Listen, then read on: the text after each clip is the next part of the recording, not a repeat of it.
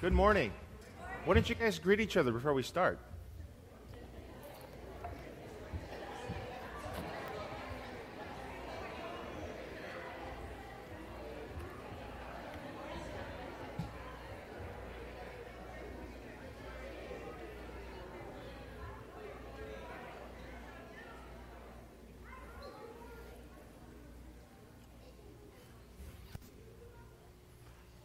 Well, it's great to be back here to share the word with you guys. It's always a privilege to come here and guest speak. I've known your pastor for quite some time, way back. I went to Bible college, Calvary Chapel, Chino Valley, back in 95 or so. And I remember he was part of that group. And so he was, I think he was one of my teachers. I remember he had actually one of the classes that I went to. So I've known him for a long time when he was on staff there. And then I went to New York in 98 to plant a church up there with my wife, Karine, and we were there for 10 years. And so the Lord called us back in 2008. And so we've been back almost 9 years, a decade actually, 9 years, almost 10 years. So anyways, I've been doing that. I work at K-Wave as well as on Calvary Chapel, Chino Valley. I do Sunday night service there. I've been doing that for about 4 years.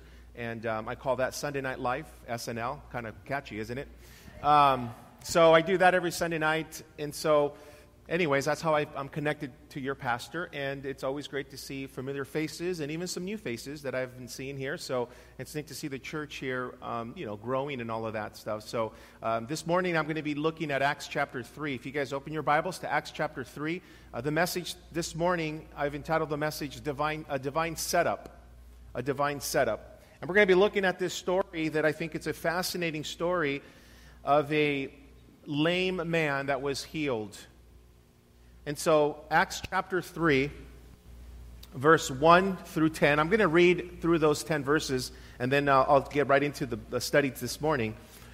Verse 1, Now Peter and John went up together to the temple at the hour of prayer, the 9th hour, and a certain man, lame from his mother's womb, was carried, whom they laid daily at the gate of the temple, which is called Beautiful, to ask alms from those who entered the temple, who, seeing Peter and John about to go into the temple, asked for alms, and fixing his eyes on him with John and Peter, said, Look at us. So he gave them his attention, expecting to receive something from them. Then Peter said, Silver and gold I do not have, but what I do have I give to you. In the name of Jesus Christ of Nazareth, rise up and walk. And he took him by the right hand and lifted him up, and immediately his feet and ankle bones received strength. So he, leaping up, stood and walked and entered the temple with them, walking, leaping, and praising God. And all the people saw him walking and praising God. Then they knew that it was he who sat begging alms at the beautiful gate of the temple. And they were filled with wonder and amazement at what had happened to him. Let's pray. Father, in Jesus' name, we thank you for this morning to come together corporately as a body of believers to hear the word. Lord, if there's any in this room who does not know Jesus, who are not Christians, that today, Lord, will be the day of salvation. That through this message, this story, this passage, Lord, that you will convince them that Jesus Christ is alive. And Lord, we thank you for giving us the Bible to read and to study. As we know your word is alive, Lord, it's living, and it will do something to us this morning. And so, Lord, I pray that everyone that's in this room this morning, Lord, that you will touch them and encourage them and speak to them in a way that they've never heard you before. And so we thank you for that promise. In Jesus' name, amen. You know, there's a story that I read about an agnostic professor who visited a primitive tribe that had been impacted by missionaries who brought them the gospel. This agnostic professor said to this chief tribe, who now is a Christian, he said this to him. He said, It's just a shame that you were duped by those missionaries. Nobody really believes the Bible literally anymore. We're more enlightened than that. Now, when the chief heard this from this agnostic professor, the old chief pointed to the rock where they bashed the head of the people that they were prepared to eat, and they pointed to the oven where they roasted them. And he said this to the agnostic professor. He says, if it were not for the gospel message of the love of Jesus Christ, which could convert a cannibal into a Christian, you'd be our supper by now. You know, it's interesting because the Bible tells us, and Paul the Apostle said this in Romans chapter 1, verse 16. He says, for I am not ashamed of the gospel of Christ, for it is the power of God to salvation for everyone who believes, for the Jew first and also for the Greek. He says, I'm not ashamed of the gospel of Christ. Why isn't he ashamed of the gospel of Christ? Because the gospel has power to change lives. So I have no shame to share with someone who does not know Jesus Christ the gospel, to say, listen, you need Jesus Christ in your life. I don't have to be ashamed of that because the gospel has power to change lives. You probably a good testimony to this because you remember who you were before you were a Christian, right? And now who you are today in Christ, you are a totally different person. The power of the gospel has changed your life as well as it's changed my life. And so there's no shame in sharing the gospel with a non-Christian. And so Paul says, I am not ashamed of the gospel of Christ, for it is the power of Christ, the power of God to change lives. And this professor, who was an agnostic professor, came to that understanding that this cannibal, once cannibal, was now a saved person, and he was a changed man. When I see a life changed, it reminds me of Romans chapter 1, verse 16. When I meet someone who was not a Christian, has become a Christian, and remembering who they were before Christ just brings me to that understanding that the gospel changes lives. And it's for everyone. The agnostic, the atheist, the religious person. It's everybody. It's not just only for those that are just broken, but it's also for the proud, those who are prideful and think they know it all. And so we come to this section this morning, and I want to draw your attention to a man who was changed by the message of Christ. And it's this here that we see in chapter 3, is that the book of Acts is a book that is full of movement. Movement by the Holy Spirit. The Holy Spirit was active in doing some great, great things. Let me kind of give you some samples or examples here. Up to this point of Acts chapter 3, there were a variety of great things that were happening in the early church. For example, in Acts chapter 2, verses 2 and 3, they realized that there was a great miracle that just happened. That was the day of Pentecost. The Holy Spirit came upon these men, empowered them for what God called them to do. Then as you move along to chapter 2, again in verse 14, we see great preaching. When the people heard the gospel, they said, what shall we do? That's great. Isn't it awesome if you share the gospel with someone at the end of that, the conclusion is, what should I do then? Is to come to Christ, to receive Jesus Christ. There was great preaching. There was also great conviction. Acts chapter 2, verses 37 and 30, great conviction, 37, 38. Again, that's what they said, what shall we do? The great preaching, let me kind of back up a little bit. Acts chapter 2, verse 14 was more of Peter's preaching there in Acts chapter 2. So there was great miracle, there was a great preaching, there was great conviction. Number 4 is there were great salvation. In Acts chapter 2, verse 37, 3,000 souls were saved. 3,000 souls were saved. And then as you continue on in chapter 2, you see a great hunger in people. Acts chapter 2, verse 41, they were learning, sharing, meeting, and praying. There was a great hunger. I mean, just for you guys to be here this morning shows that you guys have a hunger to learn more about God. Sure, you were probably invited this morning, and probably you're saying, I was hungry for eggs this morning, but not for what's going on here. That's true. As a natural person, you probably were hungry physically. But as a believer, you come to church because you want to know more about Jesus. You want to learn. You want to grow, right? Well, in the early church, there was great hunger. They wanted to get together to learn. They wanted to get together to pray. They wanted to get together to read. It was a powerful, powerful thing that was happening. Then there was great unity.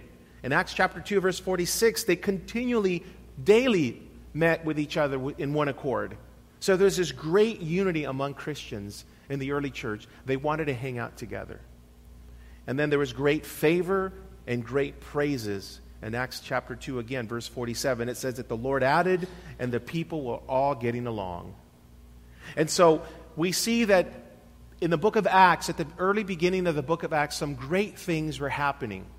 And in fact, it even says in Acts chapter 2, verse 43, that many signs and wonders were done through the apostles. Great things were going on. As we come to chapter 3 of Acts here, we see another example of the power of God. There was this great miracle that happened. And so let's look at this in verse 1. It says, Peter and John went up together to the temple at the hour of prayer, the 9th hour. Peter and John, you guys remember Peter and John?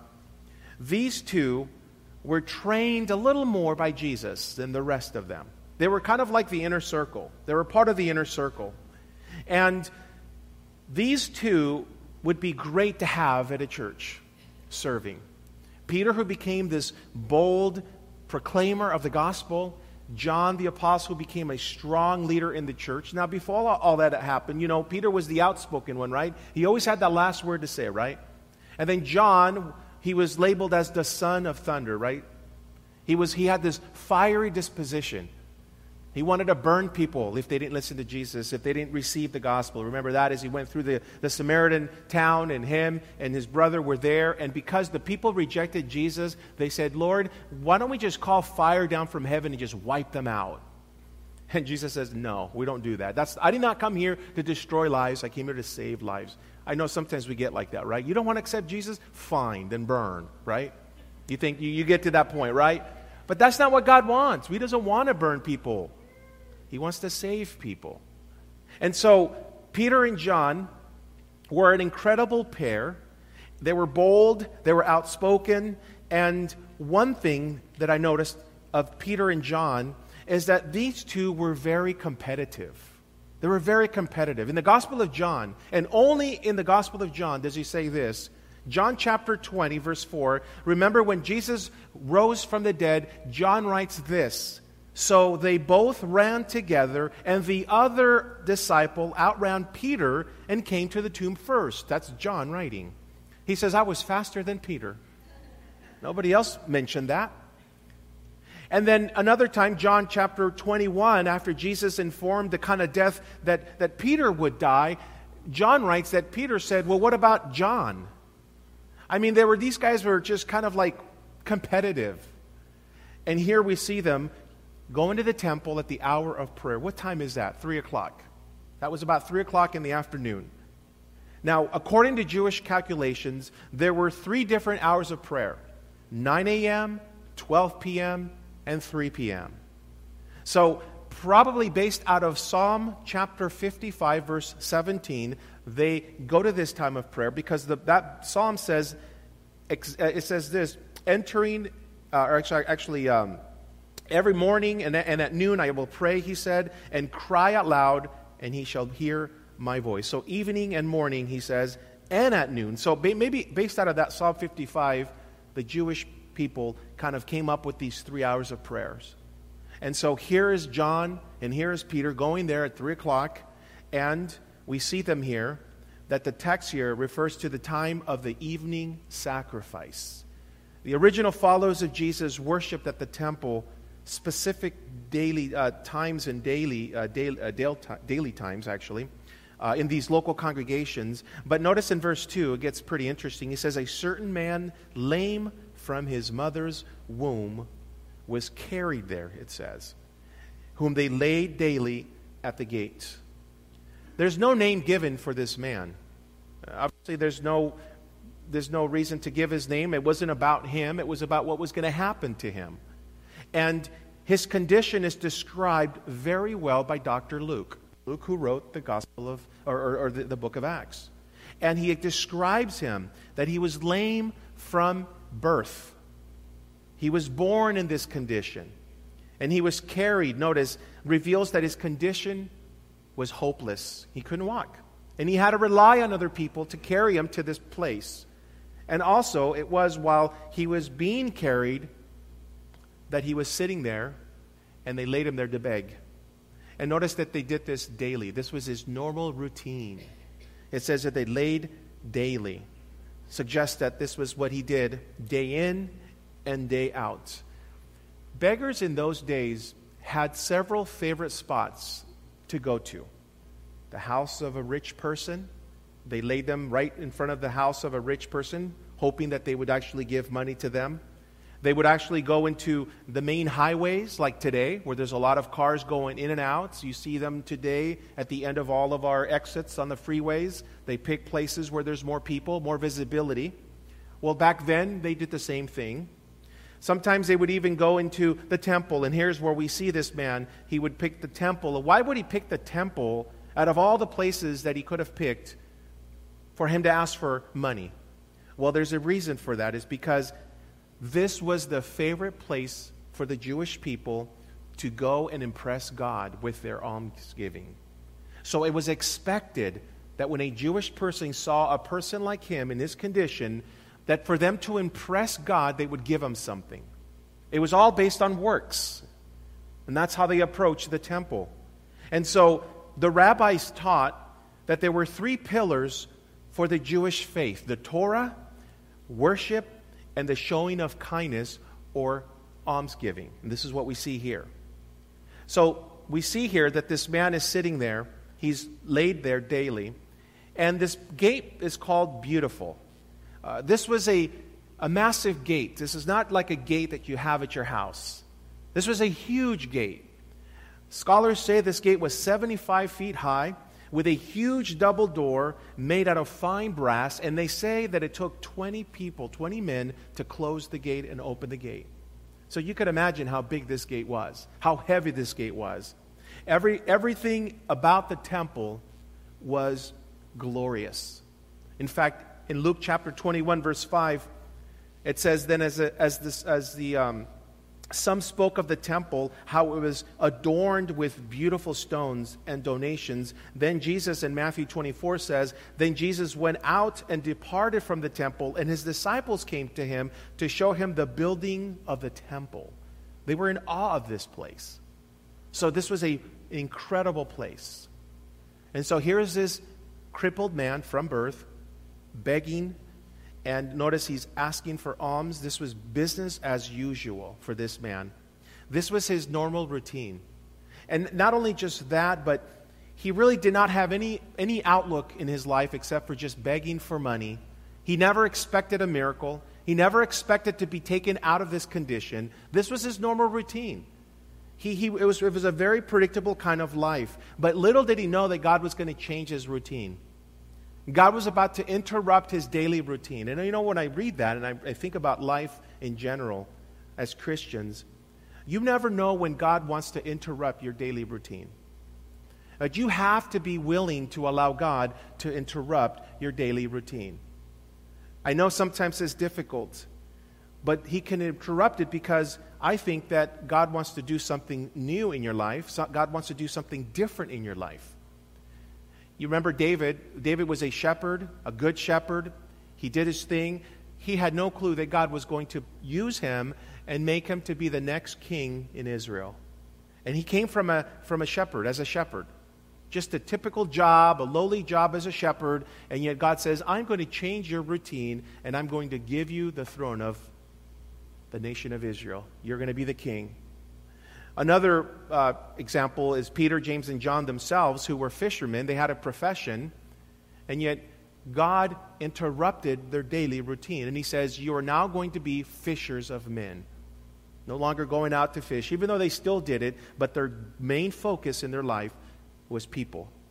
This beggar is in for an incredible change of life. A change that was permanent, a change that was exciting, a change that transformed his life, not only physically, but spiritually, as you're going to see here in a moment.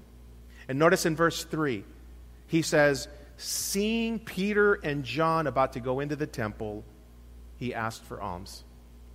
What perfect timing, huh? I mean, here are the Peter and John, these heavyweights of the Christian faith at that time. And now he's confronting these two men. God had a plan in mind here, and we see that his plan is about to come to pass. I see this as Peter and John being set up by God. This is why I've entitled the message, A Divine Setup. God set these guys up. Peter and John were not miracle hunters. They were not looking for miracles like we do today, like some churches are out there trying to find the miracles. That was not the case here. They didn't have this planned. The Holy Spirit all of a sudden moved in their lives to do this. So God, in his wonderful ways, brought these three men together all at the same time. It was God's perfect timing. God's perfect timing. Ephesians chapter 2, verse 10 says this, "For we are his workmanship, created in Christ Jesus for good works, which God prepared beforehand that we should walk in them." God's time is the best time, don't you think? Sometimes we want our time, right? We want this to happen at our time right now. But listen, even though we want that right away, we know that God's timing is the best. You know, when it comes to life, we're always waiting for something. We're waiting for that right job. We're waiting for that right person to marry, right? We're always waiting maybe for a problem to turn around. And when it doesn't happen in our time, we get discouraged and we get bummed out. Or we look at God as like, you failed me.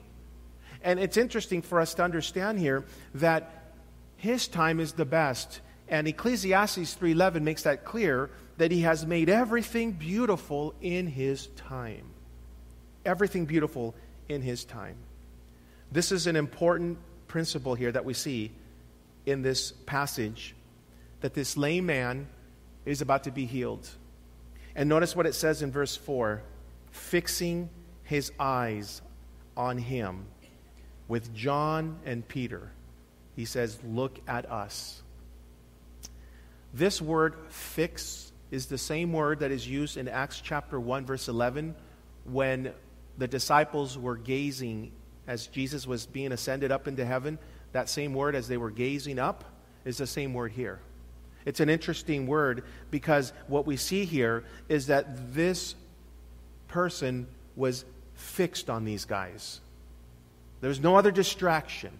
Have you ever had that happen to you before? You see something and like your eyes are fixed on that object. There's nothing else that you see beyond that. This is what was going on right here. And he says, "Look at us." In other words, give me your attention. Look at us.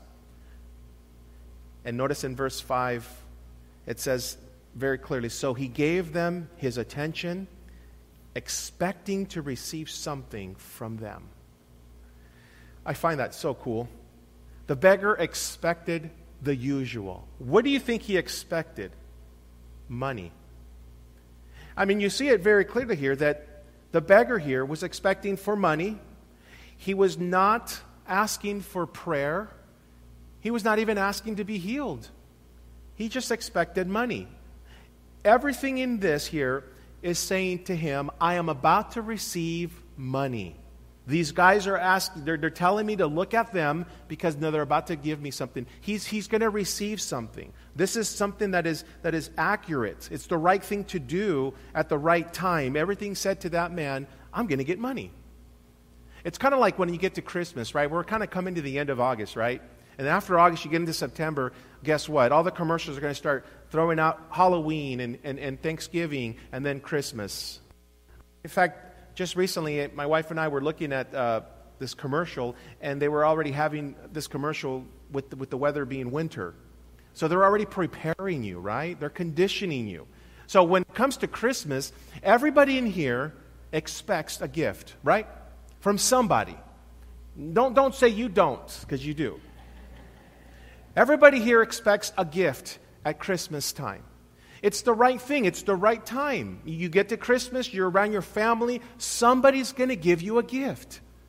What happens if this year you don't get any gifts? And instead of a gift, they just give you a hug for Christmas.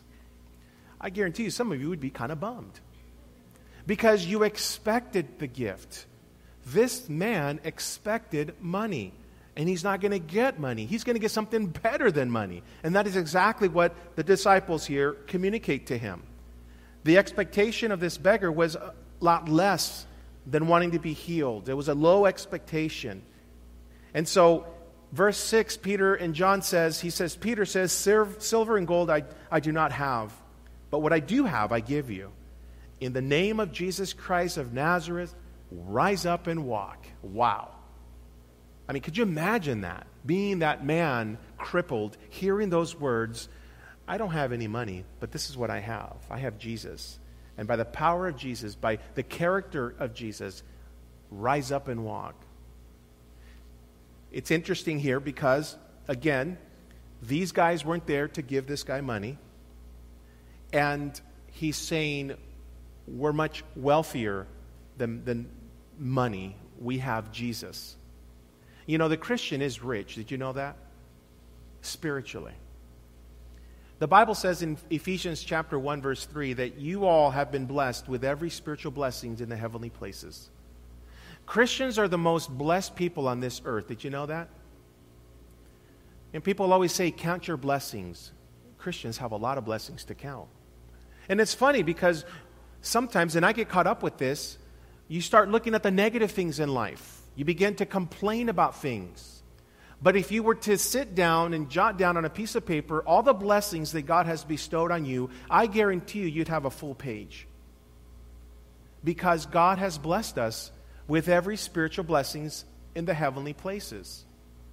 And so we have something to give to this world, and that is Jesus Christ. Jesus Christ not only changes lives, but brings purpose to a life. And so we have him to share. And that's exactly what Peter and John are saying. Listen, I don't have any money, but I have Jesus. And Jesus can make you well. And listen, that is the blessing that we have. When you share Jesus with a non-Christian, it's Jesus that they need, not money. I've ministered to people before who were not Christians, that were going through a hard time, bad marriage, something went wrong in their life, and I can offer them help financially. I can offer them my house to stay in, but I know in the depths of my heart that what that person really needs is Jesus Christ. I'm not saying that you come to Jesus and all of a sudden you're going to get this high-paying job. I'm not saying you come to Jesus and those problems are going to disappear. What I'm saying is you come to Jesus and he's going to help you walk through those problems. He's going to sustain you. He's going to give you the peace that surpasses all understanding. And so when we tell people you need Jesus, we mean it, because Jesus Christ can change lives. And maybe you're not a Christian this morning. You're hearing me say this. I want to say this to you. You need Jesus. You may even have a good life right now. You have a good job. You're driving your Tesla, whatever. But listen, without Jesus Christ, life is meaningless. Because you cannot take those material things with you when you die. Living life on this side of heaven is to prepare us for the next life. And Jesus Christ will get you there safely. And so if you're not a Christian this morning, if you're just a religious person and you're maybe perhaps one that is just interested in Jesus and you're here because of that, listen, make Jesus Christ your Lord and Savior this morning. Don't leave this place without knowing Jesus. Experience the blessings that he gives you. Experience the peace, the mercy, the grace, and most of all, the forgiveness. Because that is why Jesus Christ came here to this earth, is to die on the cross to deliver us from our sin. Because our sin is what kills us. Our sin is what's going to mess us up at the end of the day when we die without Christ. That's why we call him Savior. That's what we call songs like Amazing Grace, of what he did on the cross for us. And that is the hope that this man needed. Not just, here's $100, I'll see you next week. It's Jesus. And more than that, he is actually about to be healed. And notice, he makes it very clear here.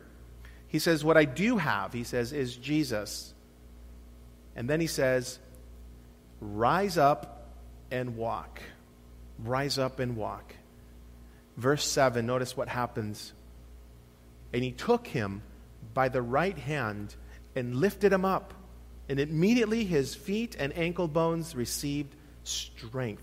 What faith, right? I mean, there's a lot happening here, okay? You have Peter and John who are being led by the Holy Spirit. They're convinced that this is the right thing to do, okay? And yet you have a man who's there sitting, lamed, crippled, who has to have some kind of faith to lift up his hand and believe that what they're saying is true. Because he could have slapped their hand and said, get out of here, phonies. What do you mean, get up and walk? I haven't walked in all my life. But for him to reach out his hand and to get up, I can't understand this, but the process that was happening there, the spiritual stuff that was going on, the physical things that were going on, it was just, everything was coming together. Everything was coming together.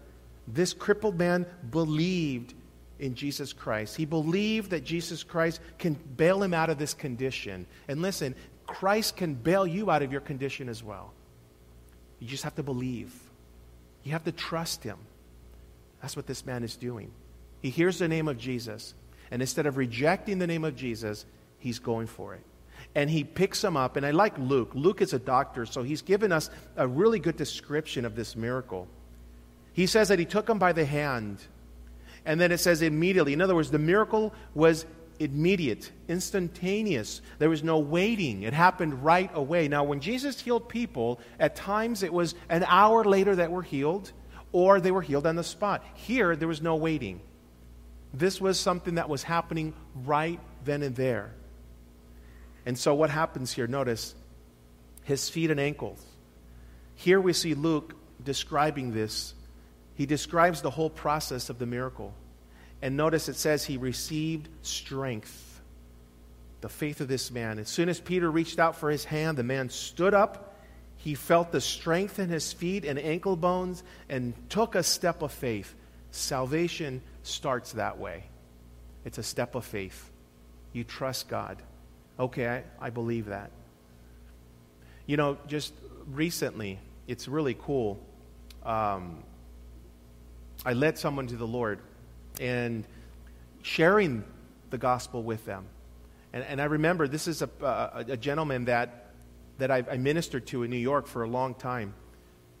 He's a dad, and his wife was a Christian. His kids, when we moved to New York and started the church, they were the first youth group. They were the first children's ministry, and they were the first youth group after they were older. And I remember them telling me and my wife that the dad would always mock them because of their Christian faith. He would make fun of them because of their walk with Jesus. And this happened for a long time. We were there for 10 years, and that man did not come to Jesus. He barely came to church. He never went to church.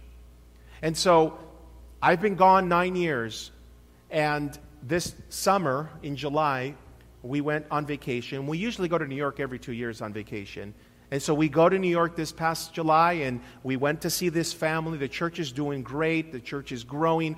And in the last few years, I heard that this dad was going to church now, but he had not made his commitment to follow Christ. He still kept Jesus at a distance. And so I got the opportunity to go to his name is Larry, and I went to Larry, and I just felt impressed that before I left to come back to California, I said, I need to talk to him. I need to see where he's at. It's been 19 years since we were there, and so I want to talk to him. I want to just see where he's at.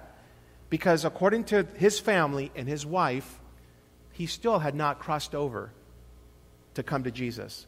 And so I had a meeting with him. I went over his house. I shared with him, just again, how are you, Larry? Have you received Jesus? It's been a long time. I know you've been very hesitant to come to Jesus. But listen, you've been going to church now. You've seen your children's lives transformed. Your wife is a Christian. What is holding you up? And he says to me, nothing.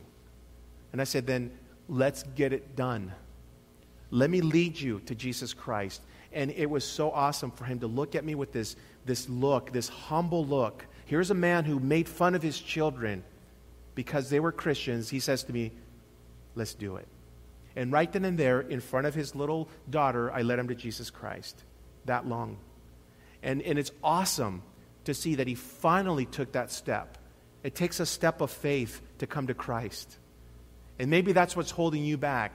Maybe it's your friends that you're thinking, man, if I became a Christian, I'm going to go back and I cannot go out in the bars anymore. I cannot do this anymore. I cannot say these things on Facebook anymore. It's just a little difficult. Listen, who cares?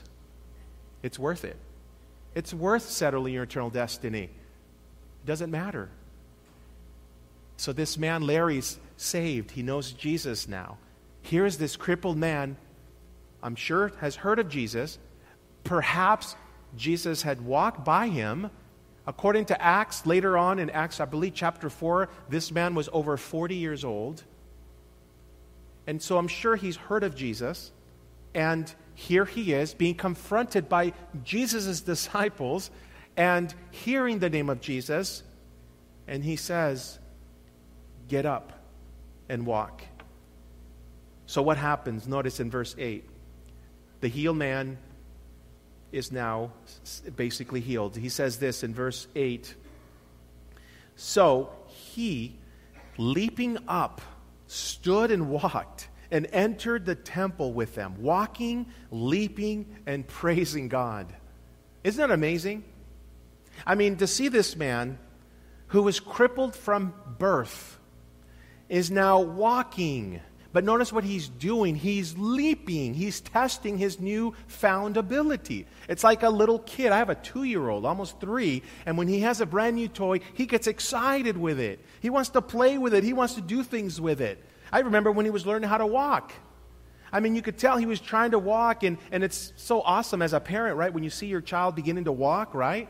And you cheer them and all of this. Now at 3 years old, they're running around. You're like, I wish he didn't walk, right? And you can see when he begins to learn how to walk, even now he's trying to learn how to jump. So he's skipping. And he's like, Daddy, look. And he skips, and he's got this little smile. He's trying to skip.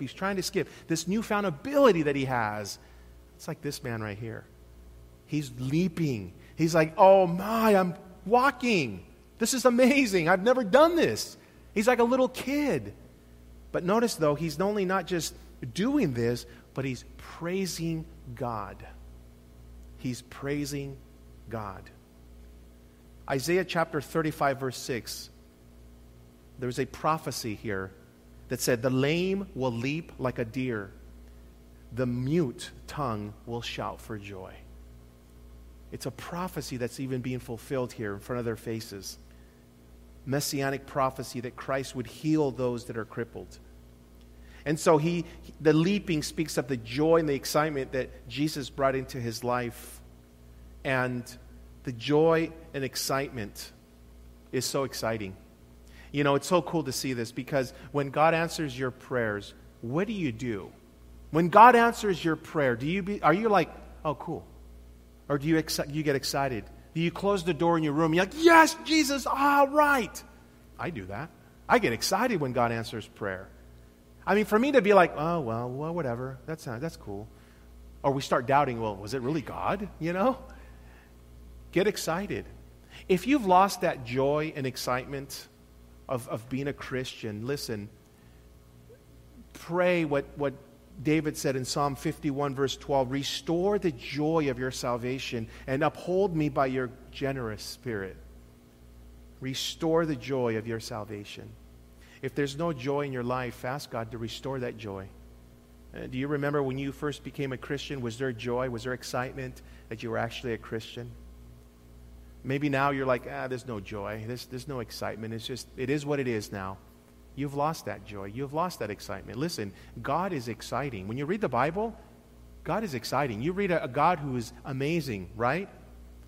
You don't read a boring God in the Bible. God is a God of action. We're the ones that are boring, not God. And so we have to look at this, and we have to look and say, Lord, if I've lost that excitement, if I've lost that joy, restore it. You know, when Moses crossed over to the other side, when God parted that Red Sea, in Exodus 15, it says that they sang with joy to the Lord because of that salvation experience, that they were saved as they went through that water, that dry ground. I know sometimes life can take away that joy and the excitement. But here we see this man was praising God. And when it comes to praising God, especially in this story here, this should always be the end result of any healing or miracle done by the Lord. Praises are always to God, not to man. Man should never take credit for any miraculous things that happen. It should always be given to God. A whole new life. His crippled condition was changed to walking. His hopeless attitude was changed to leaping. And his spiritual condition was changed, and he was brought to faith in Jesus Christ as he began to praise God. And not only that, but notice what happens as we close here in verse 9 and 10. The man becomes a witness. Verse 9. And all the people saw him walking and praising God. Then they knew that it was he who sat begging alms at the beautiful gate of the temple. And they were filled with wonder and amazement at what had happened to him. They connected the dots here, you know what I mean? They noticed this guy walking, praising God. And in their minds, they're like, this means that God did this. He is giving God the credit, not Peter and not John. It's given to God. And notice they were filled, it says here, with wonder and amazement. They couldn't believe it. They couldn't believe this is the same guy. I mean, have you ever had that happen to you? You run into an old friend and they look at you and they're like, you're a Christian now? That's weird, really? They're in amazement, right? They're like, I know who you were. And now you're this person. They just can't understand that. These guys couldn't understand it. Here this guy was a lame man from birth, had no relationship with God, and now all of a sudden, not only he's walking, but he's praising God. His whole life changed. The people who knew this guy couldn't believe it. Their eyes were just baffled to see this. Begging for money at the temple daily, crippled from birth, walking. Now they noticed two things right away: his ability to walk and his new faith in God. And his new faith in God. I want to close with verse 5. Verse 5 says that he was expecting to receive something from them. The man had a daily routine. Laid at the temple gate to beg for money, day in and day out. He was going through the motions. His life was very predictable. Very predictable. His condition kept him from experiencing more in life. The money he received from the people was a temporary fix. But God pulled him out of this crippled condition, gave him a new life, gave him a new outlook on life, and renewed his heart. The man experienced a revival. Maybe you're here this morning and you're kind of going through the motions in life, whether you're a Christian or not a Christian. You're just going through the motions. You're just kind of hanging in there, kind of getting through life, one trial after another. Maybe your life has become way too predictable. I know what I'm going to do tomorrow. I'm going to wake up in the morning, have my coffee, have my 2 eggs, my toast, go to work, open the door of my office, go to the computer, look at my emails, work for 8 hours, come home, eat dinner, watch a movie, go to sleep. And you do this over and over and over and over. Life has become too predictable for you. And so God wants to pull you out of that daily routine. God wants to do more in your life than what you're experiencing right now. God has a plan for your life. It doesn't matter how old you are, whether you are 20, 40, or 70. If you have breath in your lungs, you're usable in God's eyes. God wants to change that. And if you're here this morning, you're saying, Robert, I am there. My life has become too predictable. And yes, I've become flatlined spiritually here. I'm just kind of going through the motions. Listen, you need a revival in your heart. And God is willing to do that if you're willing to allow Him to revive your heart. If you're here this morning and you're not even a Christian and you're listening, and you're like, okay, this is making sense. I've had my neighbors tell me about Jesus. I've ran into stations that have Jesus on. Okay, this is God's time for me to get right with Him. If that's you, that's what God wants to do in your life. It's for you to get right with Him. That when you walk out of this place, you're walking out of here revived. Whether you're a Christian, revived in your own heart, a revival, or not a Christian, you're walking away here excited, just like this man, that you have finally received Christ as your Lord and Savior.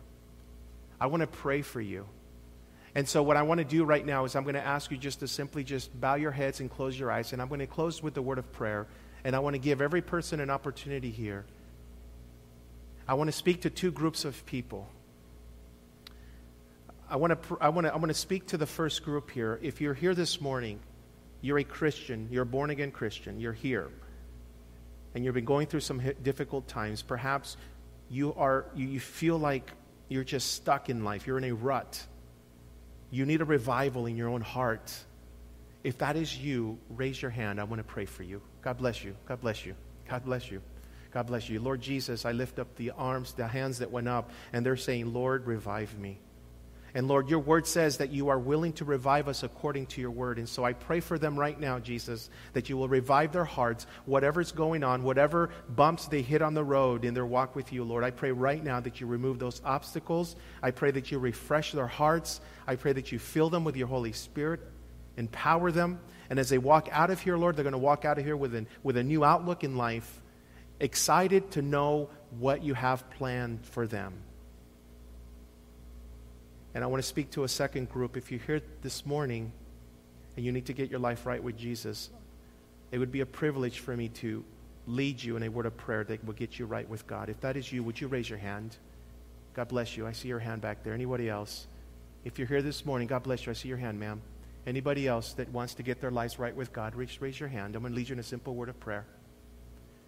For the ones that raised their hand, just repeat this prayer after me. Lord Jesus, forgive me of my sins. I'm putting my trust in you right now. I am receiving you as my Lord and my Savior. Lord, fill me with your Holy Spirit. Empower me and use me to bring honor and glory to your name. In Jesus' name I pray. Amen. Amen. What a blessing. Won't you guys stand? For the ones that raised their hand and said, I want to get my life right with Jesus, listen, I encourage you to